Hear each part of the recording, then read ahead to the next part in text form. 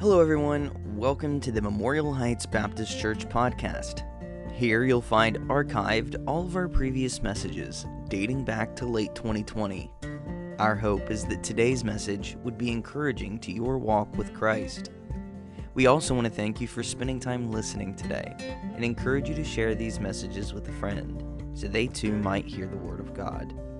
But for now, grab your Bible, open your ears, and let's get to it. Amen. Thank you, Chuck and Amber. 1 Thessalonians chapter 2. 1 Thessalonians chapter 2. How many of you like to walk for exercise? Anybody? Okay. Many of you. What's that?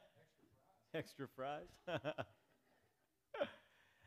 I did a lot of walking when I was living in Virginia for exercise. My best friend and I would go out, we'd talk and encourage one another and challenge one another and spend a lot of time on the trail. Wait, no, I got that backwards. Rails to Trails that were in Lynchburg, Virginia, part of that program. Many communities, I think even here in Cumberland, we have Rails to Trails. And so we would walk out across the James River and talk about spiritual things, talk about silly things. But there were times when, because of the various wildlife that was right there on the river, where we had to either slow down or turn around to get out of danger. I remember one time I was down there on that trail, and a guy came up, running up to me with his dog, and he said, "Better turn around." He said, "There's a big, mean snake. Got in a fight with my dog." And he's still on the trail, and we just decided we were going to get out of there. So he said, "If I were you, I think I'd wait a while before I head down that part of the trail." So where we walk determines how we walk, or it should. If we're in dangerous territory, we should be very careful about how we walk. I walk a lot different when I'm walking through the woods than when I do on the beach. Right? On the beach, my main concern is not burning my feet, not getting too fast, just enjoying the surf, enjoying the sand, enjoying the sounds and the smell of the ocean. But where we walk should determine how we walk. When we are in treacherous places, we need to be extra careful of how we walk. And walking is a picture, an analogy that Paul often uses to illustrate what it's like to live the Christian life, step by step. Yes, sometimes life is a race, and there are times when the Bible uses the analogy of a race, but more often the Bible uses the analogy of a step-by-step walk. Step by step, choice by choice, how is my walk for the Lord today? Now, the theme of 1 Thessalonians, it's been a few weeks. Let's just review very quickly. Faithful service under fire. And the theme verse is in chapter 1 and verse 3, where Paul says, "Remembering without ceasing your work of faith and labor of love and patience of hope in our Lord Jesus Christ in the sight of God and our Father." Everything that we do is in the sight of God and our Father. I remember now I can't take my eyes off Elijah too long even now, but I remember when he was very young and you had to keep eyes on him at all times. He still has sometimes problems with staying where he's supposed to stay because he says, "Well, I'm just curious." "Well, Daddy, I'm just curious. I want to find out what's going on." But that tension sometimes, leaving the room. I remember it was, I think, 3 years ago. I left the room for about 2 minutes, and he comes upstairs, and he has a toilet paper roll on his head, and it's wet. So I knew where that toilet paper roll had come from.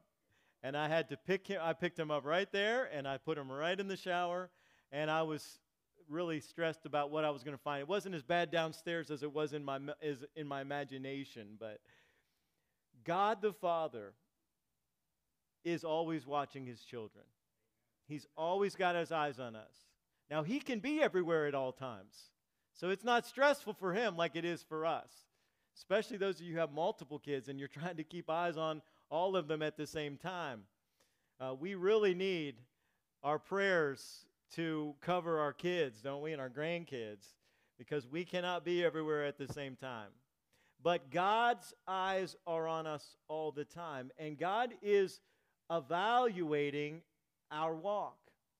He's evaluating the way that we live. Are we living in a way that honors him? Now, I want to just for a moment give you an overview and an outline of the book of 1 Thessalonians, because we're going to see now, as we've been in the introduction, chapter 1, verse 1 to chapter 2, verse 9.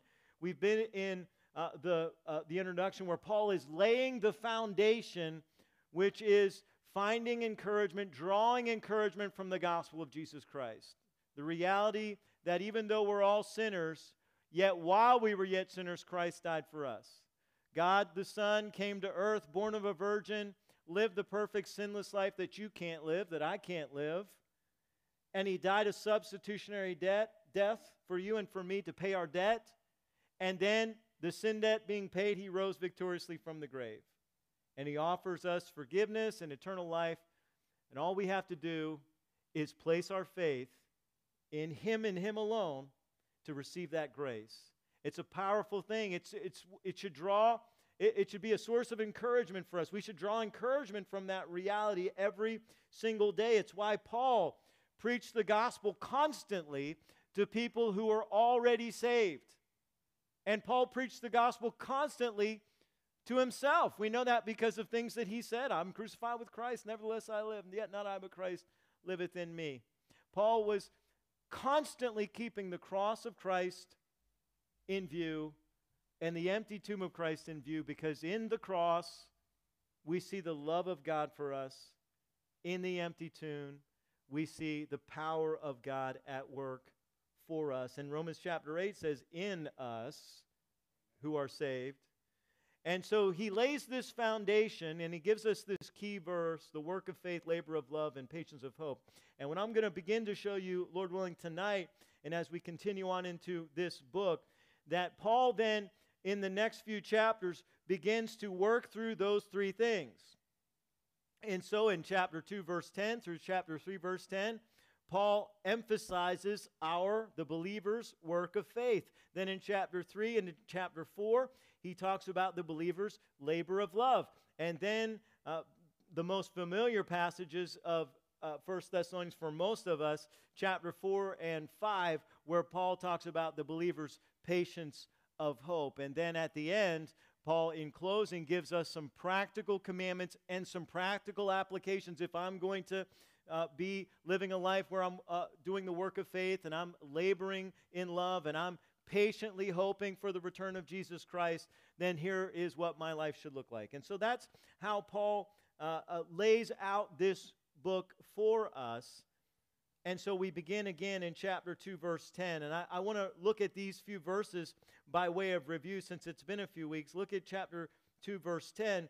Ye are witnesses, and God also, how holily and justly and unblameably we behaved ourselves among you that believe, as ye know how we exhorted and comforted and charged every one of you as a father does his children, that ye would walk worthy of God, who hath called you unto his kingdom and glory. And so the heart of Paul and Silas and Timothy for this church was to see them encouraged, to see them exhorted, and specifically exhorted and comforted and charged. And they used all three of those methods when they taught, whether it was, we know from Acts that Paul taught publicly and Paul went house to house. Paul believed in big church and small church. He was not one or the other. Some churches go to extremes. They only want to do big church, and then they don't emphasize Bible studies. We have Sunday morning Bible studies. We have a number of other Bible studies. We've had men's Bible studies in the past, and Lord willing, in the future we'll be able to have another men's Bible study. We have for a couple options for ladies, and we have some mixed groups where you have options to gather. But Paul would teach big group publicly, but also house to house. And this was his model. This was his modus operandi. And what was he doing? Sometimes he was exhorting them. Sometimes he was challenging them. Sometimes he was comforting them.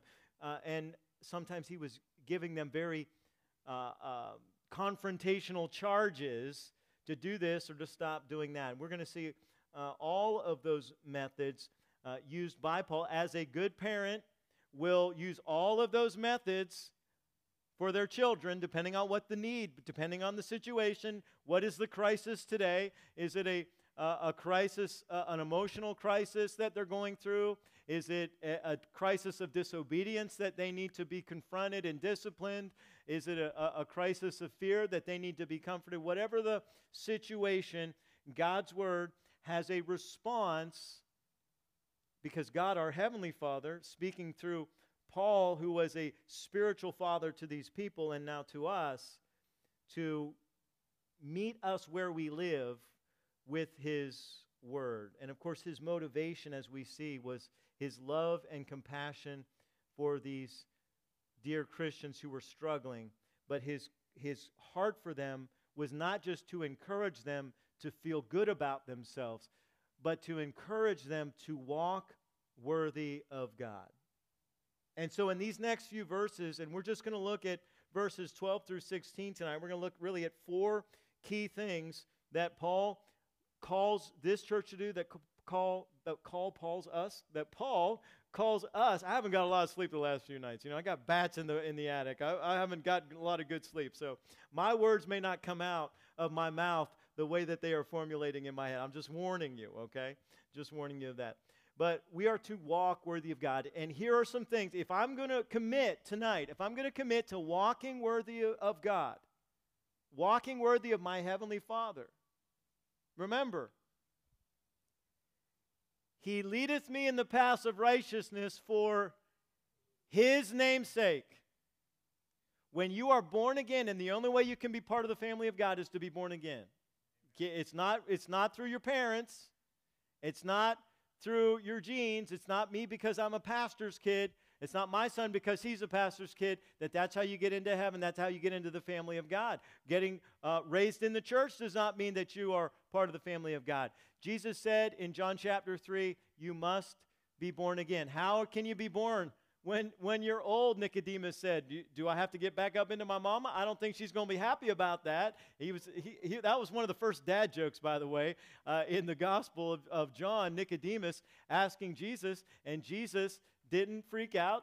Jesus said, you're a master of Israel and you don't know these things? And ultimately he came down to this. God so loved the world that He gave His only begotten Son. That's right. That whosoever believeth in Him should not perish, but have everlasting life. The way to be born again is to place your faith and trust in Jesus Christ. And when you are born again, God places His Spirit inside of you, and God places His name upon you, and God expects you. We're not saved by our works, but now that we're saved, God expects us to work. Ephesians 2, I quote this to you all the time. Once you've gotten tired of hearing me say this, then I know that I've only got to repeat it a few more times. For by grace are you saved through faith, not of yourselves. It's the gift of God, not of works, lest any man should boast. But we often leave off verse 10. Verse 10 says, for we are His workmanship. We're His workmanship. We're created in Christ Jesus for good works, which God hath prepared beforehand that you should walk in them. So God wants us to walk worthy of Him. And here's four keys that Paul gives us here in 1 Thessalonians chapter 2 on how to do that. Let's first of all look at verse 12. That ye would walk worthy of God, who hath called you unto His kingdom and glory. If I'm going to walk worthy of God, I need to, number one, remember God's calling on my life. You say, how do I know if I'm called? If you are in Christ, you are called. If you're in Christ, you're called. If you're not in Christ, you can be in Christ. I talked about that this morning. Jesus Christ died and paid the sin debt of all mankind. Jesus said in John chapter 3 why people go to hell. It's not because of their sin. Their sin's paid for. Jesus said in John chapter 3, he that believes is not condemned, but he that believeth not is condemned already, because he has not believed on the name of the only begotten Son of God. See, my sin debt was paid for, but that doesn't mean I'm saved. I have to receive the gift.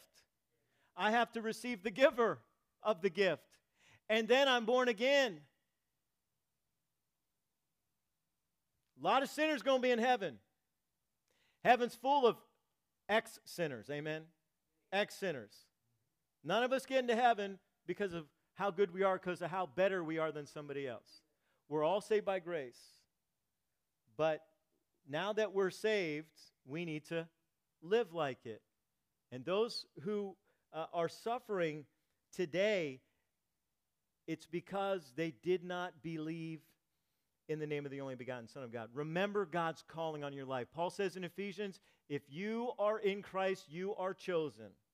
You are one of the chosen, and God has chosen before the foundation of the world that all who are in Christ will be saved, and God has a purpose and a plan for their life.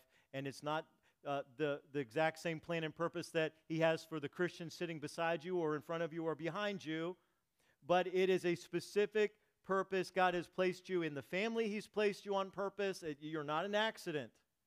Maybe you were a surprise to mom and dad, but you are not an accident in the plan of God. God has a plan for you. He has a purpose for you. Your purpose may not be my purpose, and I'm sure it isn't, because we don't need a church full of people standing up here doing this.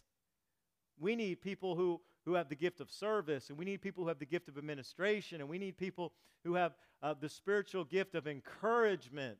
We need all of the body of Christ, and God has a place for you in your family and in this church and in this community, and God has you where you're working for a purpose. You say, I don't like my job, I don't want to be there. Well, I've had those kind of jobs too. Now, thank God I don't have one now. I love what I do now. I'm so thankful for what I get to do now. But I've had jobs that I dreaded going to work. I had jobs when I was a social worker, working third shift at a residential treatment center in Lynchburg, Virginia, and I got off on Friday, and I wasted Saturday depressed that I was going to have to go back to work on Sunday. And every week, that was the cycle. I spent my day off going, I got to go back tomorrow. I get it. But God had a purpose for me in that place. And there are things, listen, I wouldn't want to go back and do those 2 years again, but I would never, ever trade those 2 years because of what God did in my life and in my heart, the way that God used that crucible in certain times. That was a crucible. I mean, there were times when I was scared for my safety, and many more times when I was scared for the safety of one of those kids because of the dangerous situations that I was sometimes in. But God used those trials and those circumstances in my life. I have to remember that God has a calling on my life. And it's not because I'm a preacher, it's because I'm his child. God has a calling on your life. And Paul says, remember your citizenship and remember your glory. See, if you are a child of God, you are an eternal citizen of the kingdom of heaven. Listen to what Paul says in Philippians chapter 3. Someday, Lord willing, we'll go through the book of Philippians. I love the book of Philippians, but I want to wait until I feel like it's the Holy Spirit saying, go to the book of Philippians. But the Lord willing, we'll get there someday. Verse 20 says, for our conversation is in heaven, from whence also we look for the Savior, the Lord Jesus Christ. Paul says in Colossians 3, set your mind on things above, not on earthly things. Guys, you're already dead in Christ, and your life is hid with Christ on high. And Christ is your life, and when he appears, we're going to appear with him in glory. I'm proud to be an American and to live in a land that is still mostly free. I'm proud of that, but I am infinitely more proud that I am a citizen of heaven. I am here as an ambassador for Jesus Christ. I have been sent to Western Maryland in these United States of America to serve God as his ambassador, but my kingdom is in heaven. America could fall tomorrow. It's already in free fall, right?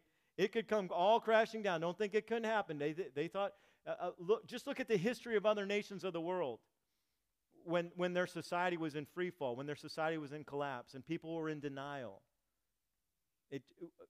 One day in our economy could be gone. One day. It's not our hope, folks.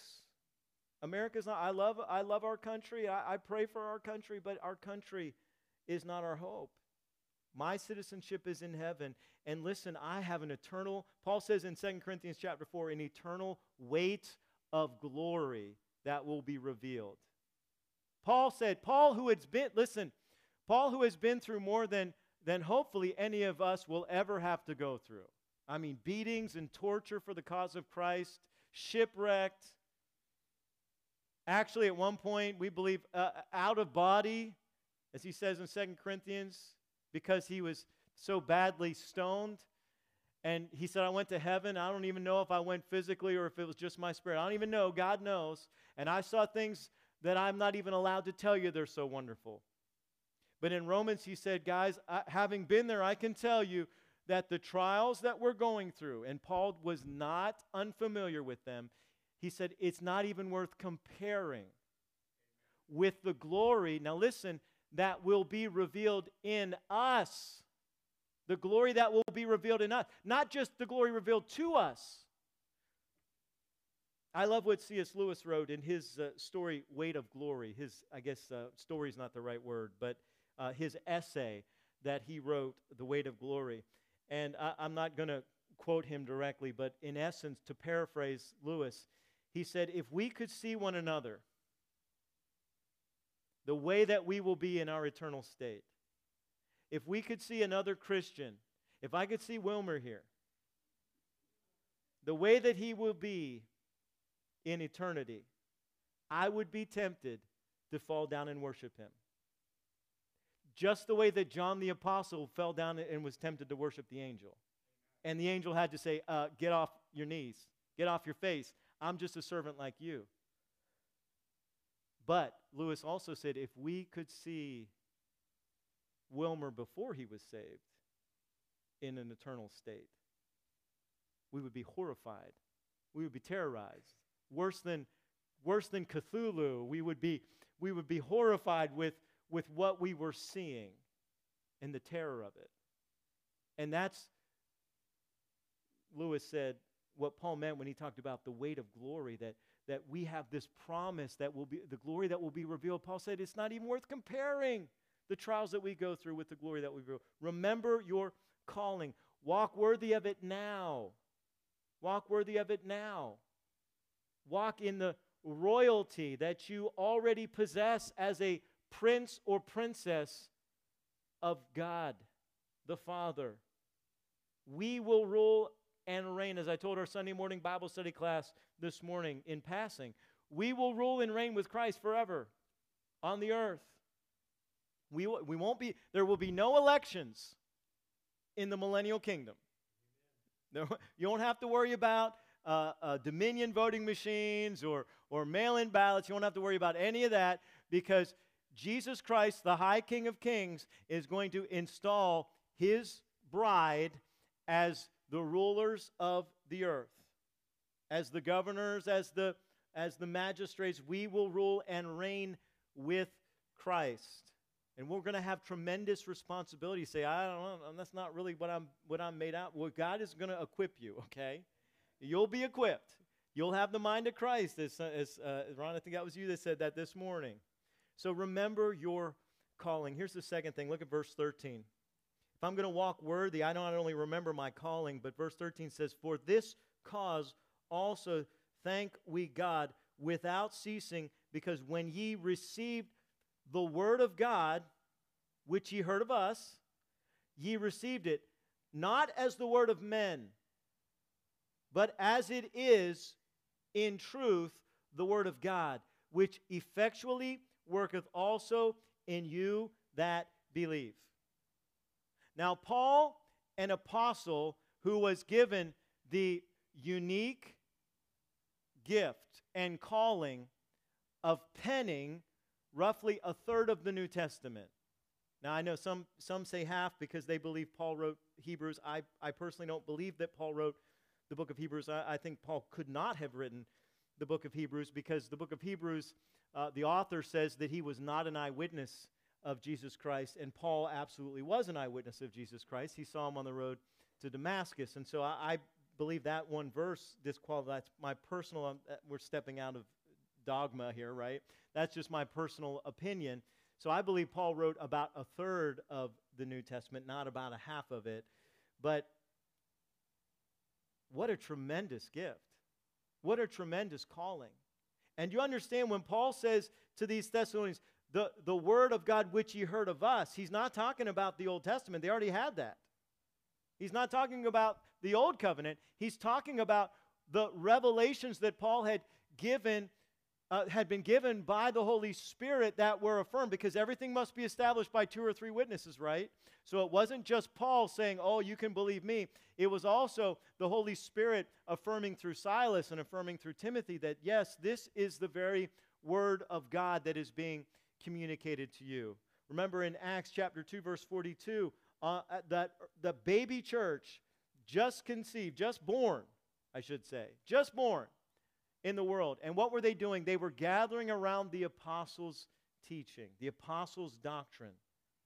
You're not going to be able to correctly understand the Old Covenant if you divorce it from the New Covenant, because Jesus Christ has given the apostles the insight, the divine Holy Spirit endowed insight to give understanding and interpretation to the things that Isaiah said and the things that David sang about in the Psalms and what Moses wrote about in the law. And so when we try to use the Old Covenant and we divorce it from the New Testament, we get into all kinds of trouble. But here's the second thing I would tell you. You have to commit to the Word of God, all of it. All of it, because you need all of it. Because all Scripture is God-breathed. And because all Scripture is God-breathed, 2 Timothy chapter 3:16, it's all profitable. It's profitable for doctrine. That's what we must believe. Profitable for reproof. That's what we got to stop doing. What we must confess. For correction. That's what we need to heal and to be brought back into a state of wholeness, like a splint on a broken bone, and for instruction in righteousness. That's what we got to do. That's what we got to do about it. And so we need all of it. And so Paul gives us in this short verse, he gives us 3 essential truths about the Word of God. Number 1, it's supernatural. It's not it's not my opinion, Paul says. By the way, the Apostle Peter says the same thing in 2 Peter chapter 1. No Scripture is of private interpretation. Well, here's what it means to me. No. Here's how it applies to my life. Yes, you can do that. You get to do that. Well, here's how I think we should apply this. No, it means what it means. We get to apply it, and it's going to apply to your life and to your circumstances maybe differently than it applies to my life and my circumstances, because we don't have all of the exact same circumstances, but it means what it says. It doesn't mean what I want it to say. It's not open to my private interpretation. Peter says, holy men of God wrote as they were moved by the Holy Spirit. So there's one author, where there are roughly 40 different men that God used to pen the Old and New Testaments, but one author through them all, which is why it all fits together. And that's the Holy Spirit of God. It is supernatural. And because it is supernatural from God, it is, Paul says, the truth. It's the very Word of God. It is truth. You can bank on it. Whatever science says, you can bank on the Word of God. Science is going to change, right? Follow the science into confusion, because the scientists won't agree. And what we have learned time and time again over the last 3 years is that science is open to interpretation based on who's paying the bills. We've seen it time and time and time again. God's word never changes. It's the truth. And so I have to believe. I've told you before, there's a lot of stuff in this book I don't like. There's a lot of stuff in this book that I don't agree with. Do you know why? Because I'm a sinner, and it offends me, and it convicts me. But this book does not need to change. This book will not change. I need to change. I need to get myself in line. When I see something that's just offending me, that's hate speech. No, that's God's loving correction. God who designed men and women tells us what a man is and what a woman is. God defines that. God determines that. Not society. We don't determine that democratically. We don't determine that individually. God, the Creator, determines that. It's the truth. And here's the third thing, and this I've seen this time and time again in my life, and many of you, hopefully all of you, can give testimony to this as well. It is effective. It's effective. Listen again, verse 13. Which effectually worketh also in you that believe. If you can read and read and read God's word and not be changed by it, you are not truly saved. You're not. You need to repent of your sin, repent of your self-righteousness, admit that Jesus is the only Savior, He's the only way, He's the truth, He's the life, He died for you, He rose again, call upon Him to be saved, trust in Him, not your good works, trust in Him alone, and you will be saved.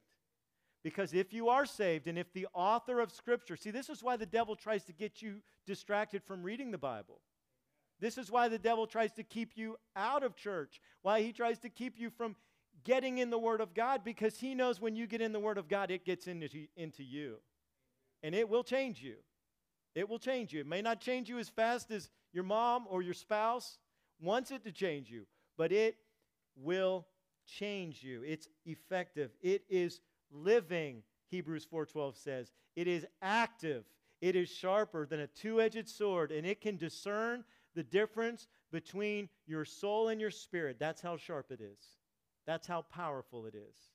It's supernatural. So commit to it. Commit to getting in it. Commit to reading it. Commit to learning it. Commit to understanding it. There's things in the Bible that I still struggle to understand, and I've been studying the Bible for a long time. I've gone to school to study the Bible. There are still things, because it's deeper than the ocean. It's deeper than the ocean. You're never going to plumb the depths of God's Word. You're going to spend your life, and you should spend your life, digging and plumbing and getting into God's Word, because it will get into you. It will change you. I am not, as Mark Lowry likes to say, I'm not where I should be. I'm not where I'm going to be. I'm not where I could be. But thank God I'm not where I was. And that's the work of the Holy Spirit using God's Word in my life. Remember God's calling, commit to God's Word. Here's the third thing. Follow God's people. Follow God's people. Look at verse 14. For ye, brethren, became followers of the churches of God, which in Judea are in Christ Jesus. For ye also have suffered like things of your own countrymen, even as they have of the Jews. In other words, Paul says to this Gentile, predominantly Gentile, not exclusively, because we know from the book of Acts that this was a mixed congregation. There were Jews and Gentiles, but predominantly Gentile church. He said, you guys didn't say, well, we're Gentiles, we're just going to do our own thing. We're going to be Gentiles and do Gentile things. He said, you followed the example of the suffering churches back in Judea, back in the nation of Israel, where those first churches were planted by the other apostles. Paul being the apostle born out of season, right? Being the last and then being sent to the Gentiles. But the church was exploding because of what Peter was doing, and because of what Thomas was doing, and because of what John was doing, and because even others like Philip who weren't, and Stephen who were active in the church, gifted teachers, gifted preachers, prophetic in their ministry because of what they were doing. The church was growing and spreading in those early decades in Israel as Jews were coming to their Messiah, Jesus Christ. And Paul says to this small Gentile church that you guys are learning from them. You guys aren't trying to reinvent the wheel. You guys are learning from them. Let me give you 3 practical applications from this. Number 1, be part of the church. And we're part of the church through a local church. Now, there's times when I fellowship with other brothers and sisters in Christ who aren't part of our church, our local church, but we're all part of the church. Okay? We're all part of the church, but you got to be engaged in a local church. You got to be engaged. You got to be active. You got to be serving. You got to be connected. You got to be integrated because people need your spiritual gift. And you need the spiritual gifts of others. None of us can be a Lone Ranger. Even the Lone Ranger rode with Tonto. We all need each other. We all need to serve each other. None of us, sometimes we have to stand alone, right? Sometimes we're Daniel in the lion's den. But more often, we're Daniel with Shadrach, Meshach, and Abednego. Or Shadrach, Meshach, and Abednego. We don't know where Daniel was at that time. That's another message for another time. But that's a previous message from a previous time. But sometimes you have to stand alone, but that shouldn't be the pattern of our life. Follow God's people. Be part of the church through the local church. That's the Acts 2:42 model. And then number 2, learn from other faithful churches. Do you know that every other gospel-preaching, Bible-believing church in our area is a sister church? It's a sister church. We're not in competition. Now, if somebody feels called from our church to go to another church, if they leave on good terms, everyone's always welcome. Okay? Everyone's welcome. Praise God that they're serving in a church. Sometimes God moves people. I don't want any of you to be called anywhere else. That's not what I'm saying. Pastors don't get together and say, I'll give you 2 of these for one of those, right? We don't do that, okay? Jokingly, we do that. I've tried to trade Marty and Vicky, but I tell you what, all the other preachers in town are wise to them. No, I'm kidding. I'm kidding. Sometimes God leads us to different churches. I've had the privilege of serving in a number of different churches. There's been times when I've known the Holy Spirit has said it's time to go, and I plan on being here until the day I die. That's my goal. And I will be here unless the Holy Spirit changes that. That's my plan. But we're not in competition with one another. 2 John, there's some debate about this, but if we look at the beginning and end of the short epistle of 2 John, we see John describe 2 churches as essentially sister churches. And we need to have that attitude towards other churches. We need to love other churches. I know some of us have had a bad experience at another church. Maybe that's why God brought you here. And praise God, God brought you here. And I pray this is a place of healing for you, if that's your story, if that's your testimony. But I will tell you, you need to love the body of Christ. You need to forgive. You need to forgive if that's the case. Forgiveness is one of the most difficult. That's Christianity. That's not Christianity 101, right? That's like graduate level stuff. But it's where we all need to get to and grow to be forgiving as God has forgiven us. So learn from other churches. We're not competing with anybody. That's why we're uniting with other churches. Some of them, they teach some things that are a little bit different than we teach. But we are uniting with them for Unite on the Rock. We're getting together with other churches in our area. Some of them have different forms of government. Some of them believe different things about some secondary issues. But as we gather around the gospel of Jesus Christ for our area, for this tri-state area, to get the gospel out so that people can hear the gospel, and we pray, receive Jesus Christ as their Savior, we get together with sister churches to accomplish that mission. And so as we learn from these churches, I want to just share one more thing on this point with you. We need to also be encouraged by those churches, especially those who are going through rough times. The persecuted church. We are in a rare time in history. We're in rare air here in this part of America and in this time in history that we don't have to worry about the kinds of things that most churches in the world have to worry about tonight. Right? We take security very seriously. We have some security protocols in place, but we don't have people listening at the door to see if somebody's coming to drag us off and throw us in jail. I don't hope to ever have a prison ministry in the form of I'm the one in prison writing you messages from prison as your imprisoned pastor. Now, could that happen within the next couple of years? Anything's possible. Anything's possible. We pray it doesn't. We pray it doesn't come to that in our lifetime for our kids' sake, if nothing else, for our grandkids' sake, if nothing else. But as we see other churches, when we had Vernon Brewer here, remember the testimonies of, by the way, I think we did get some more of those books. If somebody was not here that Sunday when Vernon Brewer was here with World Help, the books from the messages from the persecuted church, we have some more copies of those that we have been made available to us, and so those are free of charge.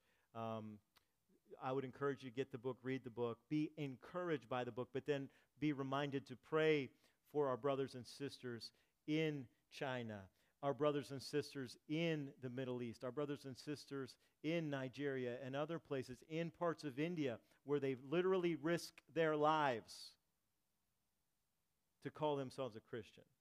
Be encouraged by their faithfulness. Their faithfulness challenges us to up our game and our faithfulness. And so that's what Paul is saying. He's saying, look, you saw what these churches were going through, and it upped your game.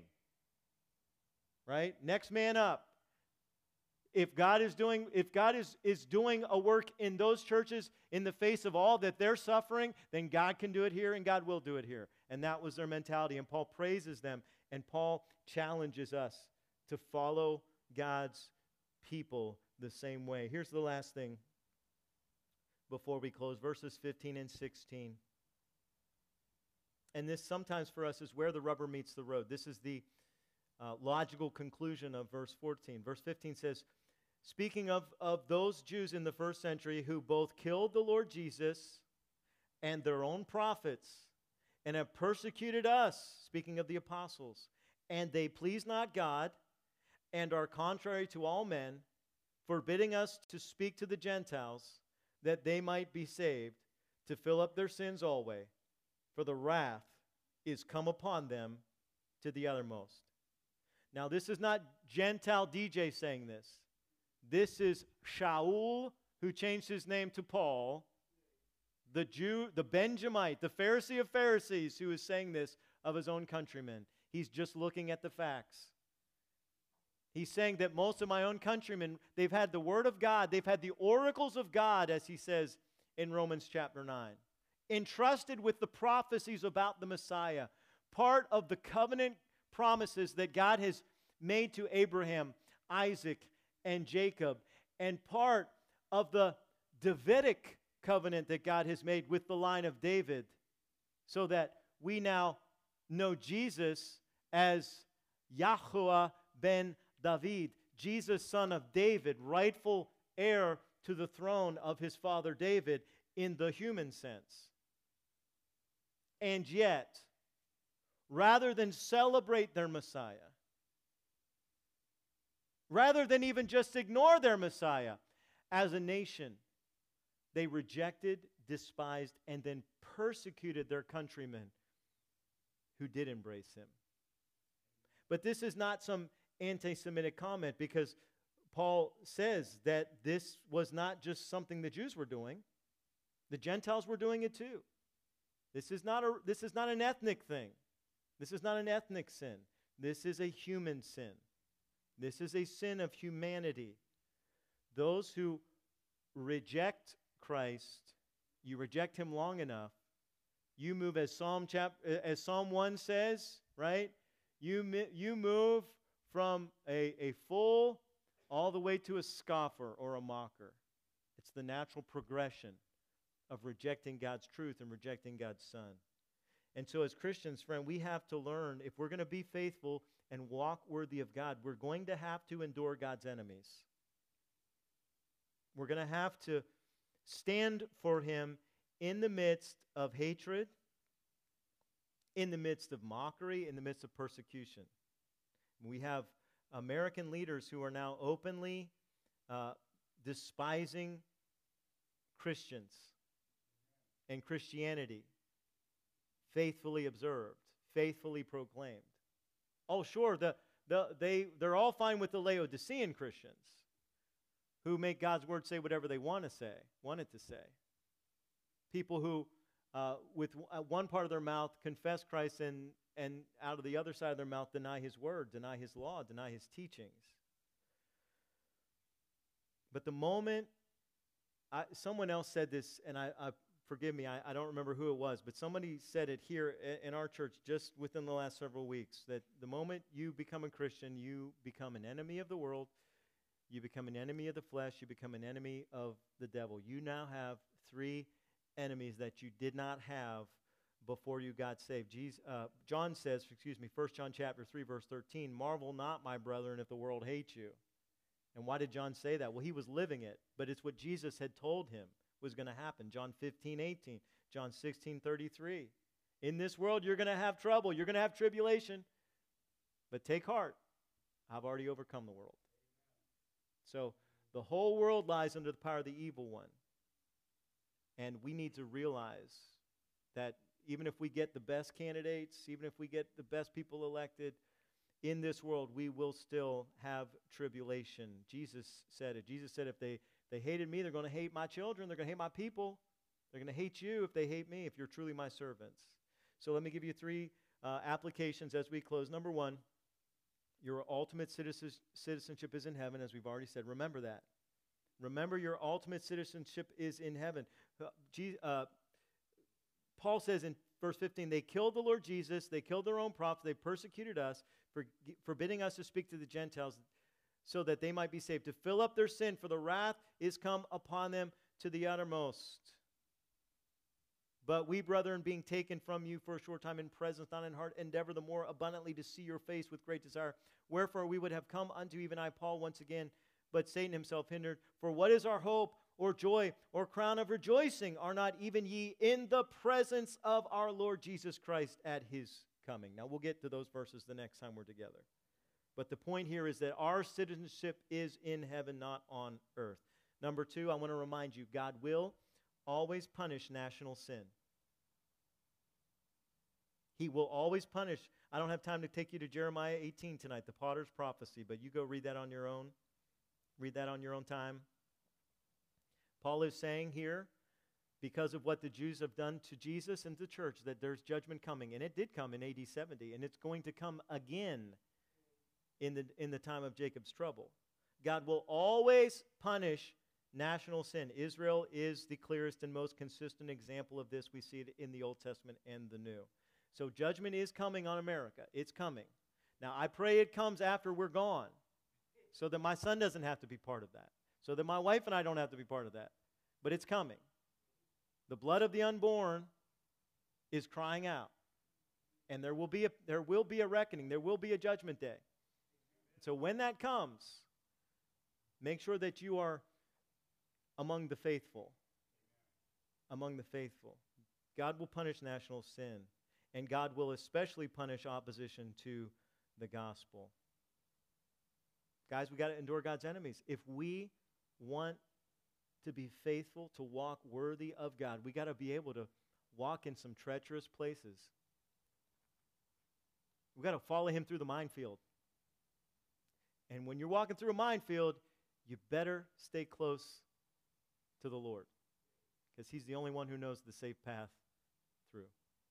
Let's close in a word of prayer. Father, we thank you for your mercy and for your grace. We thank you, God, that while we were yet sinners, God, you died for us. You save us because of your grace, not because of our goodness, but God, as your children, you then equip us to be sanctified. You give us your Spirit to sanctify us, Father.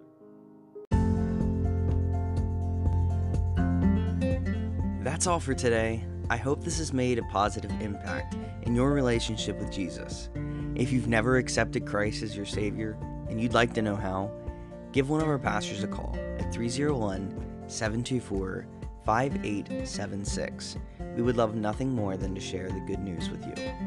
If you've never joined us in person, we have services multiple times throughout the week that we would love to see you at.